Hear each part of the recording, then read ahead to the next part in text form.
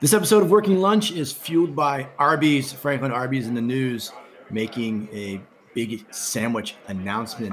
Their new spicy Diablo chicken limited time offers coming out. Franklin, it's so hot that they offer a free milkshake with it just to bring the temperature down. What do you think? A couple things I would note. Joe Kiefhoffer's love for Arby's is disturbing. I mean, such a stalwart defender and fan. And not only on top of that, but a strange adherent to randomly getting ice cream and shakes at like 10 a.m. in the morning. Like, you know, most people get an ice cream or a shake, like, you know, I don't know, once every maybe 2 or 3 weeks at dinner time. Joe Kiefhoffer a couple times a week will just rip one in the middle of the day, just for the fun of it. So, well, you got to remember, it's context. You know, you're 10 o'clock in the morning. I'm an insomniac, so your 10 o'clock in the morning is really kind of my 2 in the afternoon since I don't sleep. Right. This menu item is specifically designed with Joe Kiefhoffer in mind, except for like the ghost pepper. I don't know if that's going to work on your system or not, but the rest of it is specifically designed for you. We know that old people have trouble with spicy food, so, but the rest of it is just right up your alley. I mean it's like crafted a Joe Kiefhoffer menu item. It's phenomenal. Ghost pepper jack cheese, fiery hot seasoning, fire roasted jalapenos, and Diablo barbecue sauce. And wait for it, served on a red chipotle bun.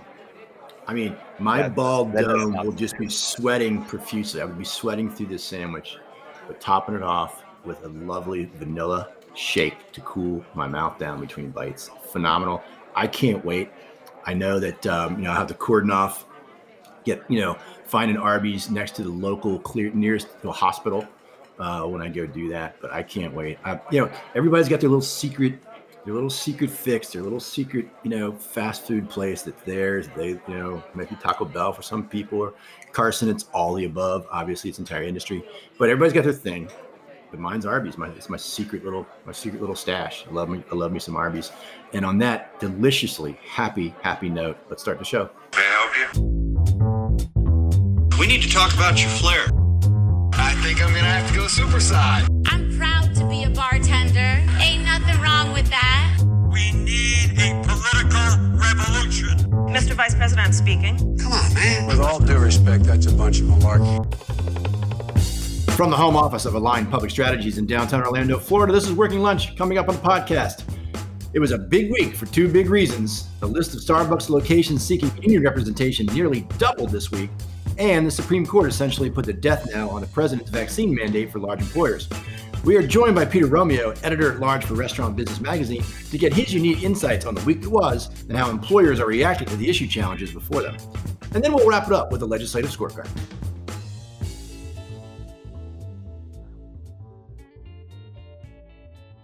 Hi, everybody, and welcome to the show. I'm Joe Kiefhoffer, along with my line public strategies partner, Franklin Coley. And Franklin, we have a longtime friend, ally, journalist, pal, Peter Romeo, joining us to talk about a very big week in restaurant land. Not only the growing list of Starbucks units in play with regard to unionization, but the monumental decision by the United States Supreme Court this week. And Pete has unique insights that many other journalists don't have. He has experience, he digs, got great connections in the industry. So let's get to that interview. Well, as our listeners will well know, we have been covering the Starbucks unionization campaigns that they have begun to spread throughout all corners of the country. And it's been interesting as Franklin and I have, dealt with, large numbers of companies, brands, corporate leaders, the kind of disparity in a sense of urgency across the board. Some companies very animated about this. Some companies are kind of, I'll be charitable and say less animated. And we've just come watching this. Peter Romeo with Restaurant Business Magazine has been covering this issue better than anybody. Pete's been covering public policy and politics in the restaurant industry longer than anybody and better than anybody. And he has graced us, Franklin, with his presence this morning. Ladies and gentlemen, the great Peter Romeo. Pete, good morning. Good morning. Thank you, Joe. Thank you for that intro, but don't think you're going to give me the tab for this working lunch. I thought I misread the title. I thought it said free lunch, not working lunch. But typical reporters and their alligator arms when the check comes. It's unbelievable. Unbelievable. Very good to be here with you and to talk about this topic, because this is a big one, needless to say. So Pete, let's get into it now. Franklin, let me kind of pivot to you to kind of level set. How many ballpark, not that exact figure because it's changing every day, but ballpark, how many Starbucks units are kind of quote unquote in play that are in the process, either have been, conducted an election or they've been granted the authority to proceed with an election or have filed the paperwork for the NLRB to do election? How many units now are we talking about?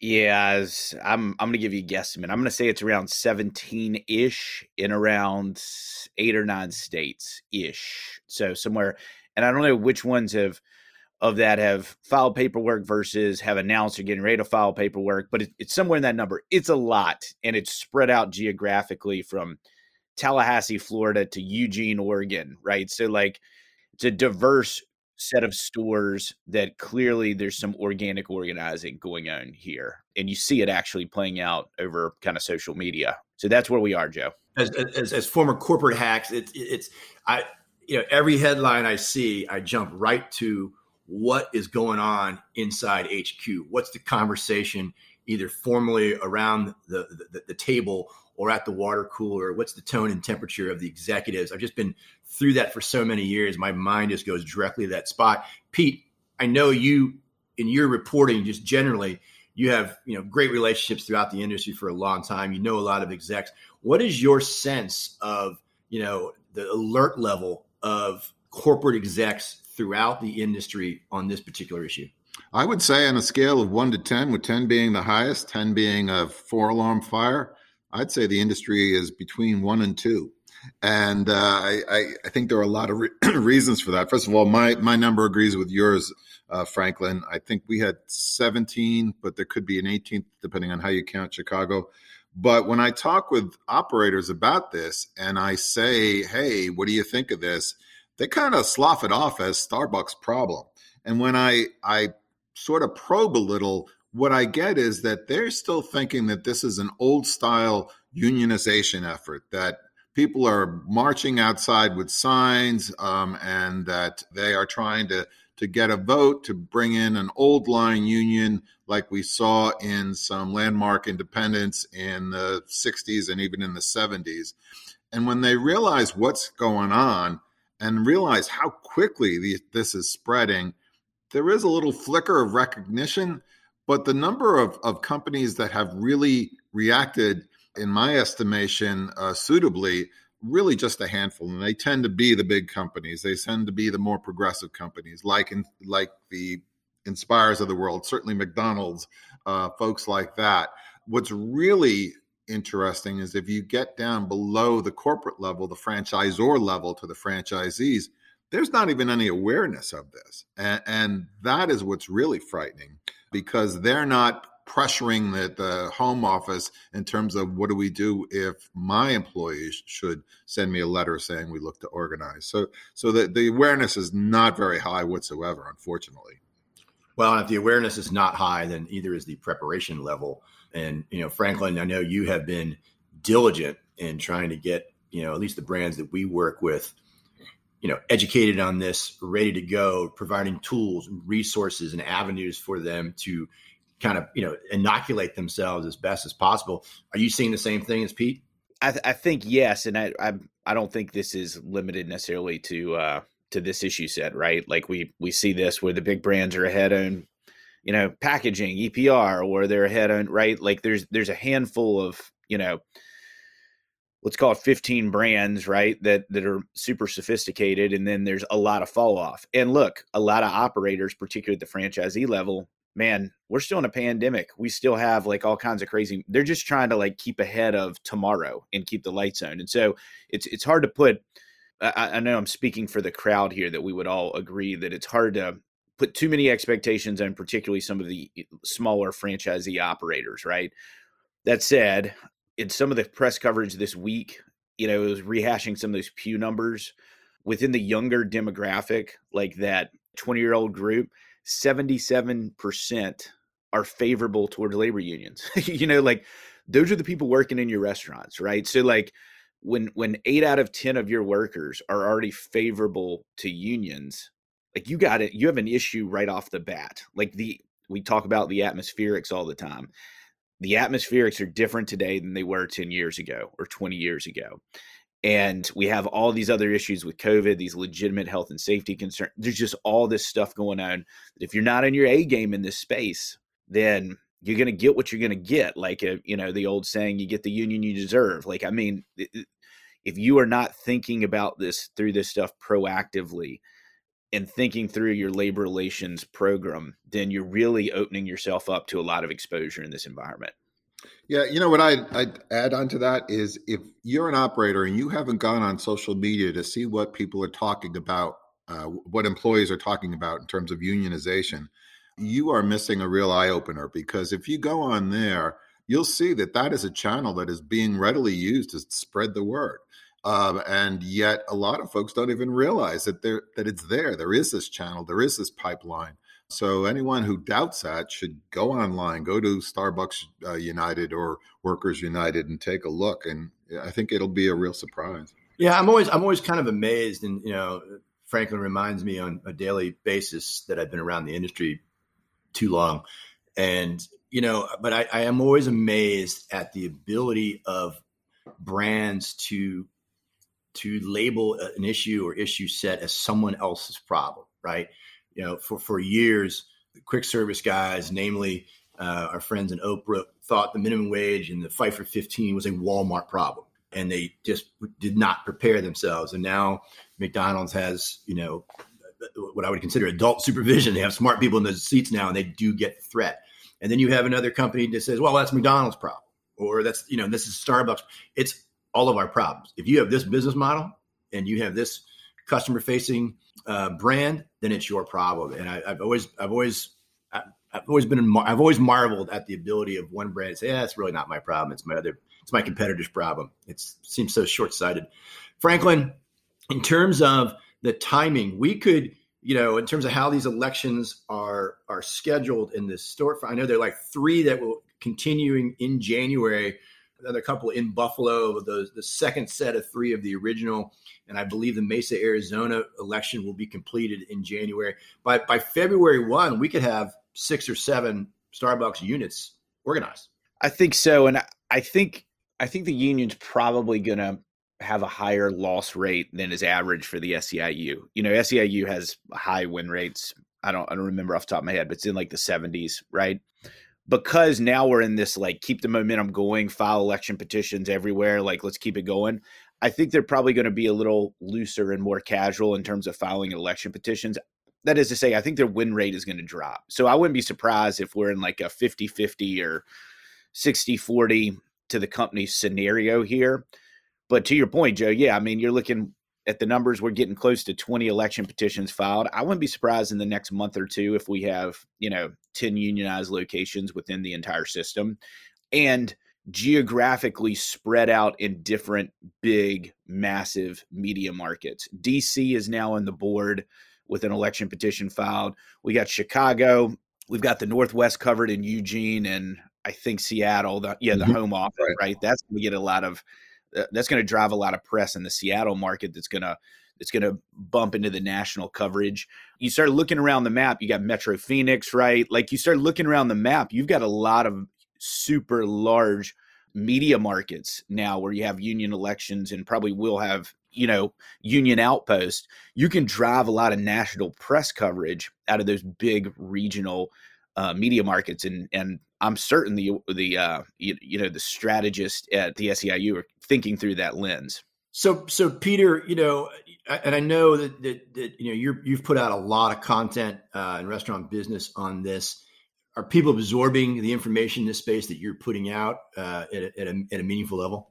Well, initially, when this whole thing first really came into view with the situation in Buffalo, there was a lot of interest, but I don't think it was a matter of holy spit, this could happen to us. I think it was more a matter of, isn't that something? Look at that, a union after all these years, unions getting active.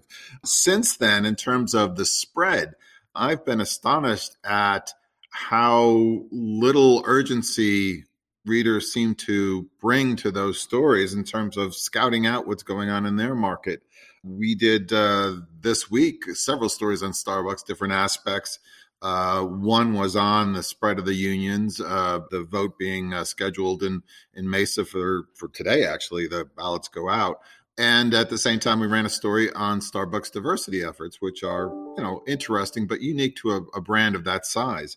And there was more interest in the diversity stuff than in the union stuff, which really, really floored me. And I mean, it was a considerable disparity. So again, I think people are figuring, geez, I got to make payroll this pay period. I can't worry about my employees looking to union or what's happening over at Starbucks. So no, I don't think that there is enough attention being focused on it. At the same time, you don't hear a lot of talk from our leadership, from the industry's leadership, from associations and groups like that, saying, hey, we better get on the stick. This is still at the stage where we could try to manage this. But you don't get a lot of that. You get a lot of, well, let's wait and see. So it's very disturbing because the industry is sleeping, whether that's justified by the bigger crisis they have in other fronts, so be it. But still, it's a real threat. Franklin, last kind of set of questions. I'll start with you, and Pete, if you want to chime in. But I'm struck by, we talk about the franchisees, franchise operations, and Starbucks franchisees, or Wendy, whatever it is, and there's only a certain amount that franchisor parent, Franklin, can do to help the franchisee in this space. If they get too involved in this, aren't they running up against joint employer challenges? Where's that gray area? How aggressive can the franchisor parent be in helping individual franchisees in this kind of labor relation space? Where are the electric fences in terms of joint employer?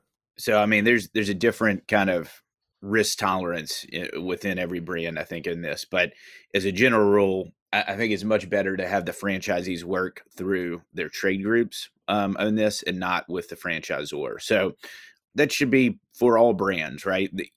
All brands should be reaching out to, whether it's National Restaurant Association or International Franchise Association or whoever, and working through those groups and accessing resources so they can get smarter in this space. Everyone should be doing that right now. And I think those are the appropriate vehicles to learn best practices. And quite frankly, those organizations need to get input from operators as well to what is going on in the ground. So I would encourage all operators to kind of make sure they're plugged in with their trade groups. That's where you need to go to get kind of counsel and best practice. And I would limit, yet again, it's going to be different within every system, but I would limit I would just not do it. Generally speaking, that's a good rule, but everyone has a little different approach.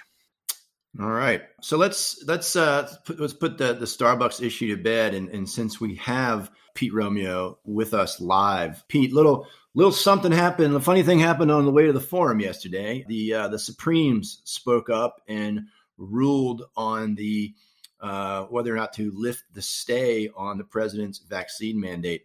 You're doing a lot of writing on this in the last 48 hours. What's your take?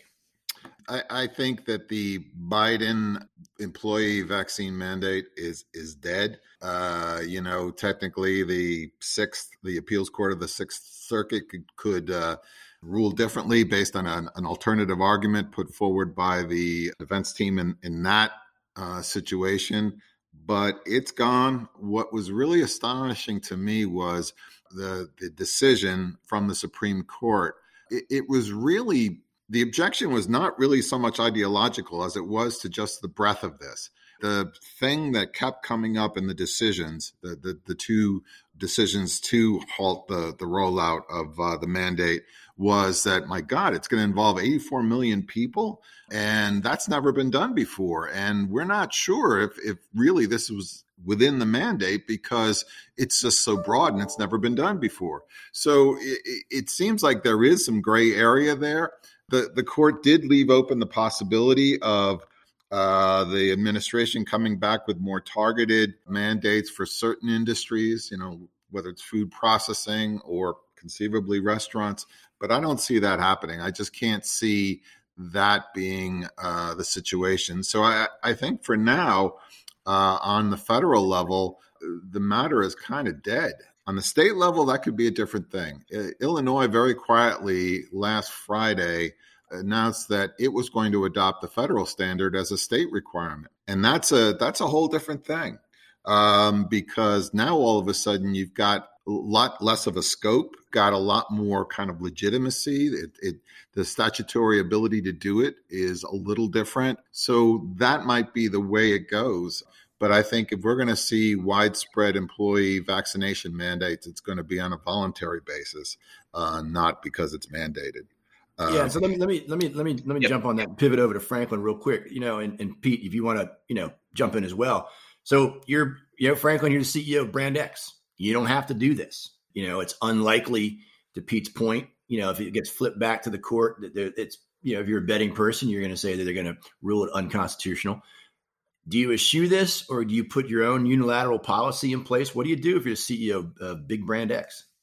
Yeah, well, and it's an emergency temporary standard, so it has a 6-month life, which is going to expire before anything can be done anyway. So it's going to go away. If you're a national brand, you're still going to have to abide by this, because I would guess at least a third of the states are going to enact, which have greater population density in greater urban centers. And so a disproportionate number, a higher number, that third of states is probably half the workforce in the country. And so you're going to have to comply in that third of states with, 42% of America's workforce. To me, if you're a national brand, I don't know why you just wouldn't implement it, nationally rather than try to figure that out. But brands will have to make those decisions. The availability of tests and some other constraints may push them into a space where they have kind of a graduated or bifurcated approach.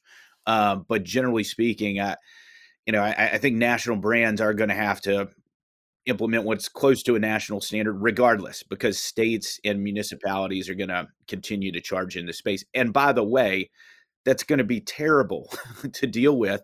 A hodgepodge of 15 or 20 different state mandates in this space is going to be terrible, rather than just one big federal standard, which, going back to when we initially had this conversation, this is why a bunch of companies were probably, quietly applauding that there would be one federal standard that would make this a heck of a lot easier to comply with nationally. So I think that's the environment. I mean, look, most companies, I would say 80%, maybe 90% of national brands have been preparing to comply with the ETS. And so they've already tracked down the vaccination status of their employees.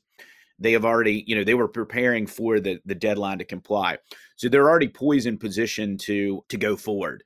I do think there is, I'm going to seemingly contradict myself a little bit here, but I do think there are other considerations in terms of labor access, getting people through the doors and retaining workers that may, they may say, hey, we don't have to comply in Alabama and Florida. We can't get any workers through the doors. Let's not do this because we need every available worker. So I do think there's some other considerations like that may cause brands to take a little, a different approach in different states. It seems like they'd be entering in a lot of brands. You would have a jihad among franchisees if you tried to enact that. I mean, I think a lot of brands are getting some vigorous and vocal, opposition from their franchisee base about trying to do that. It's a no-win situation for, I think, corporate leadership and franchise organizations. 100%. Let me throw one other stakeholder group in there that's particularly relevant to Starbucks right now. Union organizers, right? They're going to use this no matter what your decision, one way or the other, on this mask and the other related pandemic issues. Organizers are going to use that against you in your storefront. And that doesn't mean a lot for some companies that don't have active organizing, but if you're Starbucks or, a company that does, and then that means a lot, how you define your corporate policy and then articulate it within your system, all the way down to the frontline worker. So yeah, this standard going away creates a gigantic problem for a lot of companies. Yeah, I wholeheartedly agree. And the business about what's going to happen at the grassroots level in terms of unions coming in. Imagine you're an operator and the union plants a story in the local paper that you refuse to vaccinate your employees. That cannot be well perceived outside of Florida as a good thing by your customer base. And so the unions have quite a lever here to really prod people. And I think they're realizing it. I think that, slowly but surely they're awakening to that possibility. So, it's going to be a mess for sure. But if Romeo's Burgers were extended to 2,000 units, we'd have an employee vaccination mandate in place right now, because I agree with you, Franklin. It's a matter of you got to do something, and at least you can avoid the hodgepodge of local regulations if they're not going to be there. So, well, never a dull moment. And I think, Pete, you talked about Illinois and state level activity. I think there's some potential for states to think twice now after the ruling this week. I think Illinois, you mentioned it, I've looked at Illinois as well, and I think they may be backpedaling and basically potentially withdrawing their own mandate the last 24 hours. So just FYI, it's a moving target, at every level of government. And I don't envy the position of large employers in this. So anyway, something you want to add, Pete? No, I just think it's going to be an interesting couple months here for a lot of things. And, the other wild card is what happens with Omicron infections. In Europe, they're starting to say, okay, this is what they've dubbed the ice pick surge, because it's gone up so quickly, so sharply, and come down just as quickly. If that should happen in the U.S., then all of a sudden it takes a little pressure off.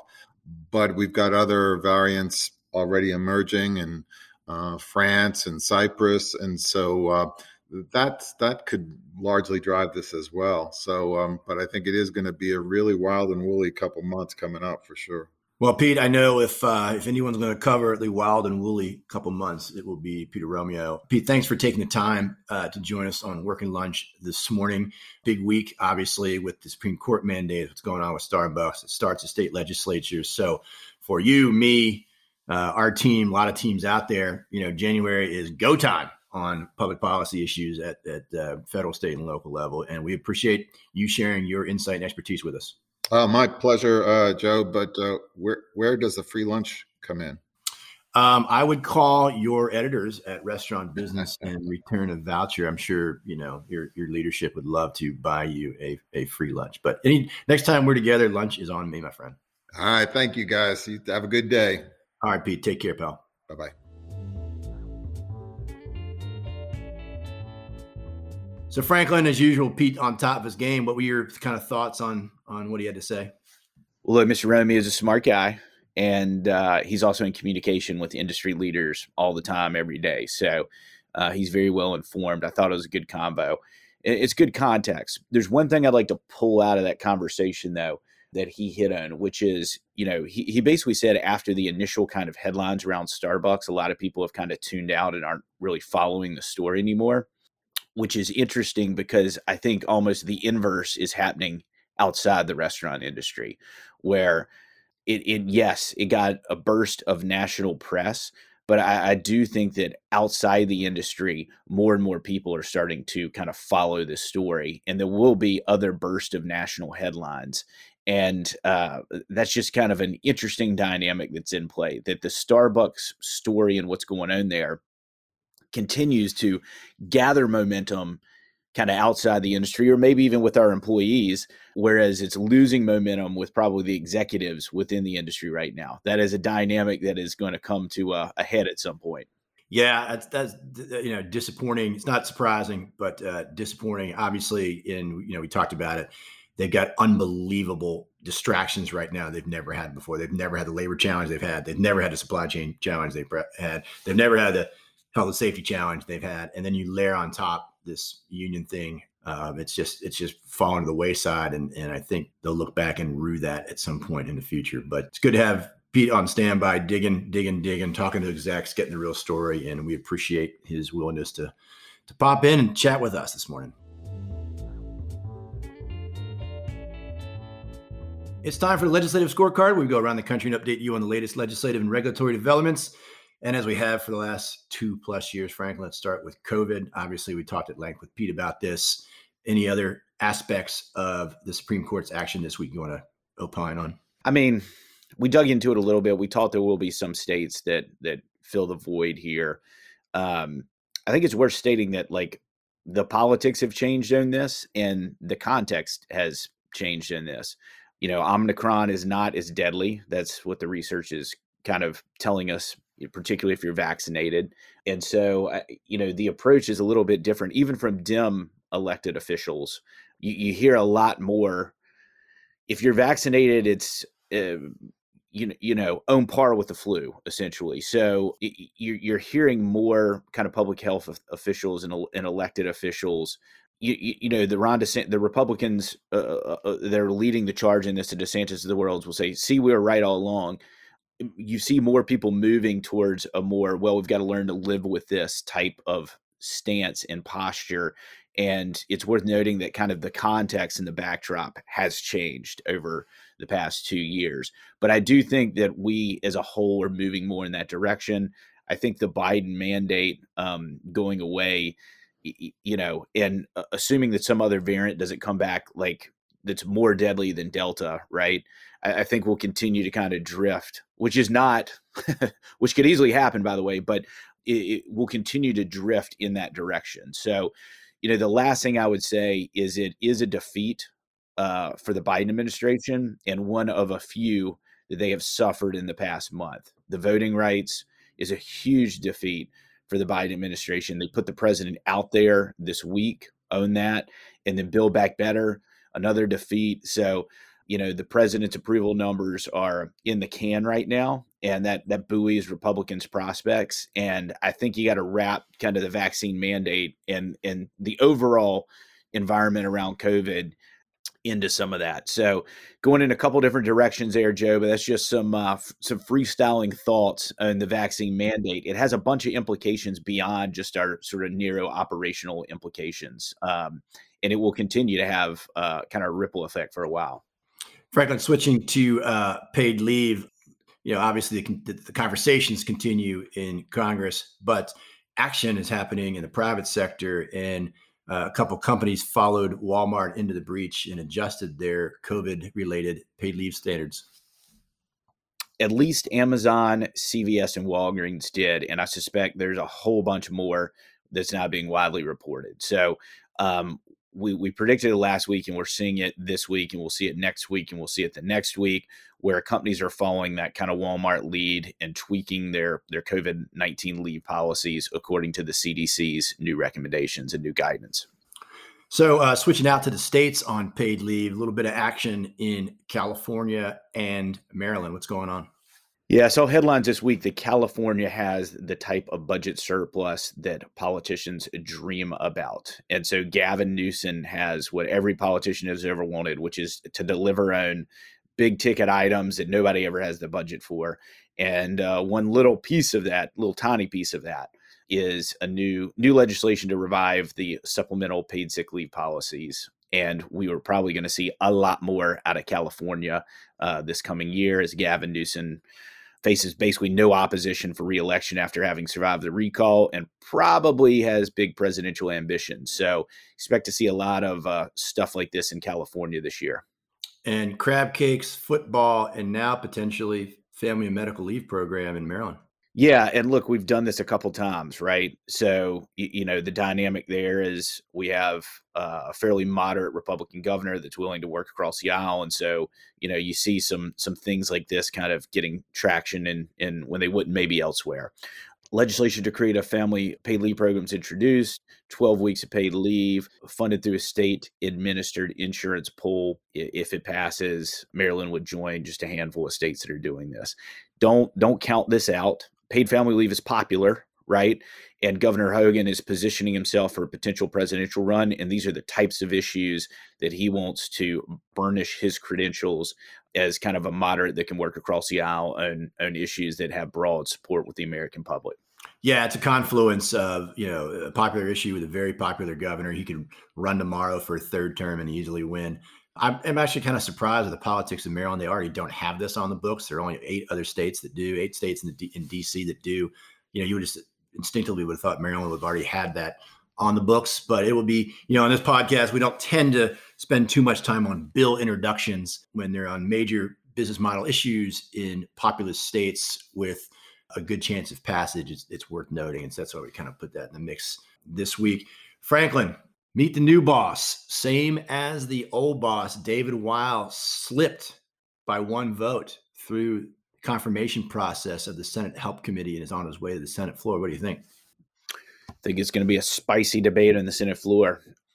Yeah, no, after a couple failed attempts to get him through the committee, they did. I mean, vocal opposition. I'm sure there have been in other agencies that we watch less closely brutal nomination battles for these kind of undersecretary positions, but you don't see them often. That's for certain. It has been a throwdown. So he's headed to the Senate floor. It'll be interesting to see what happens there.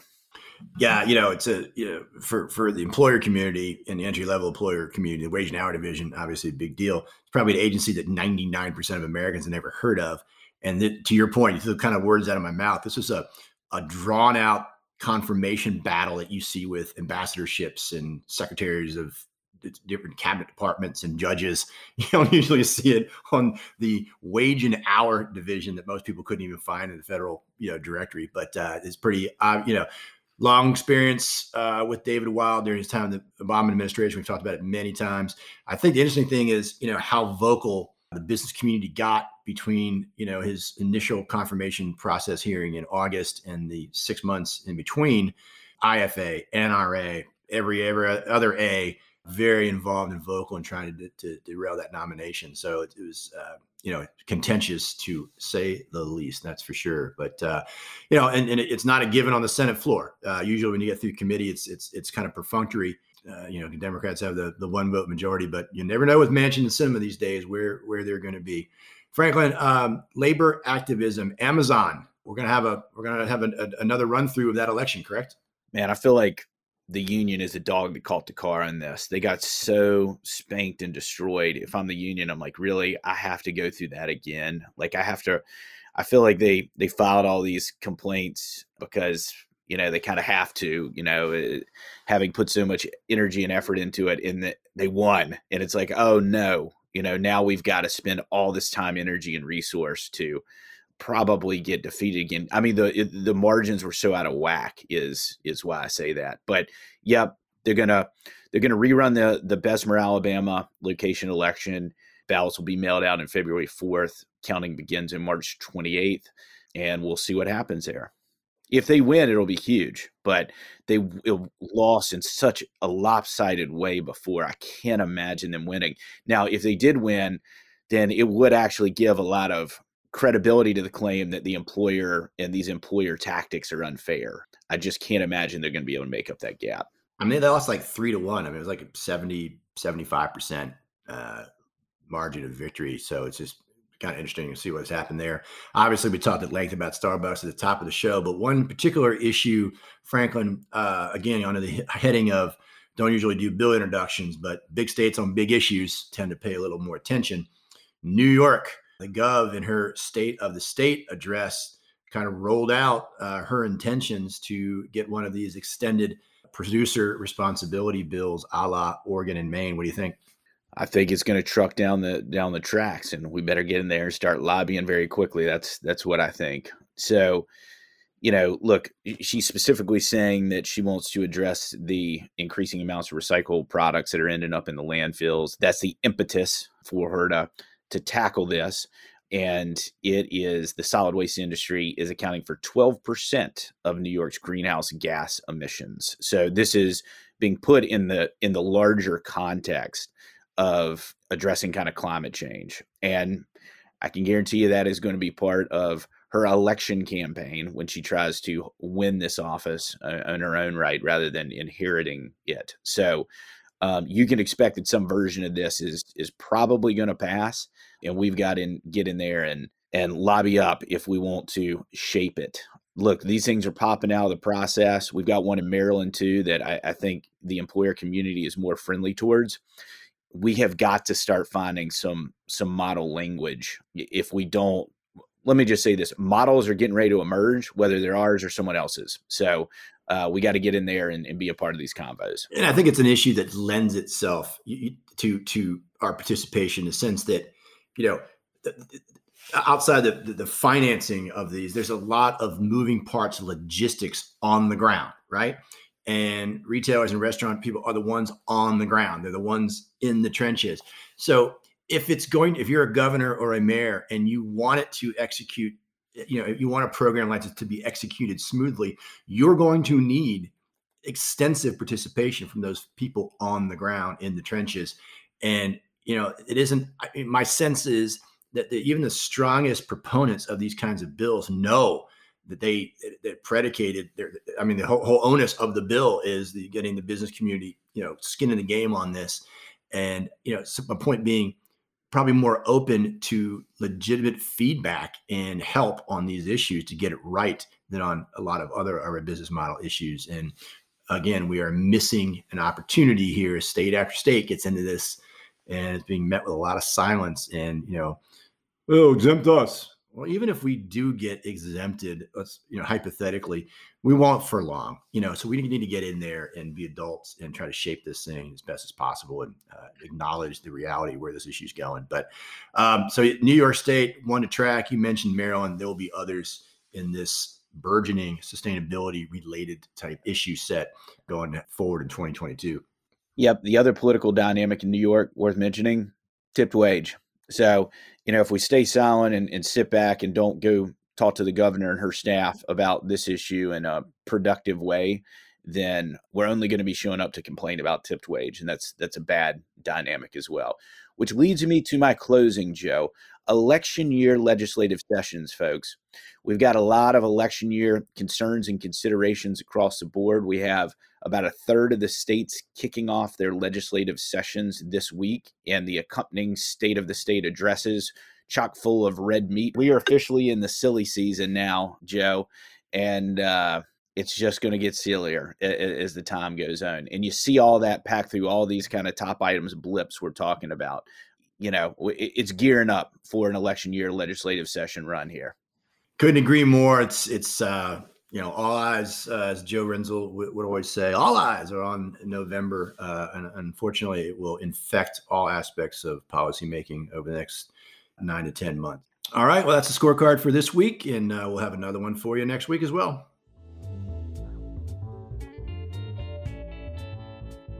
Well, as we leave this week, Franklin, you talk a lot about atmospherics in the environment, what's going on out there. And a little article this week caught your eye that, we talk about, January 1, a lot of states and localities, that's a trigger date for, increase in the minimum wage, either based on a previous law passed, a ballot initiative, or a cost of living adjustment. But this year is a new record. 81 states and cities will be raising their minimum wages in 2022, over half of them to above $15 an hour. It's pretty amazing to sit back and think about that. Over 80 states and cities raising it, and over half of those above $15 an hour. Again, marketplace is dominating a lot of this, but states and localities keep going. What's your take on that? Yeah, it's crazy thinking like when the Fight for 15 campaign started some years ago and where we are now. As we said earlier in a different context, I think in the context of vaccine mandates, and I'm looking at the map right now in this article, these are a lot of the population centers in the country too. So, it's 80 whatever jurisdictions, but it's a bigger share of the population per capita. It ain't where the cows are, it's where the people are. It ain't where the cows are, it's where the people are. Exactly. Yeah. So now it's astounding, to be honest with you, kind of where we are in the state of play. And yeah, that's it. That's all I got. Going north of 15, to go almost 50 jurisdictions going north of 15 when no one could believe $15 5 years ago. And now we got California looking at $18 ballot initiative. Now we've got, people going higher and higher. So it's again, we have this conversation in and around January 1 every year, but this year it took on new meaning. Just the sheer size, scope, and levels of those increases. So never a dull moment to operate a sustainable restaurant or retail operation in this day and age. So on that happy note, we will leave you until next week. And until then, stay safe and stay informed, and we'll talk to you then.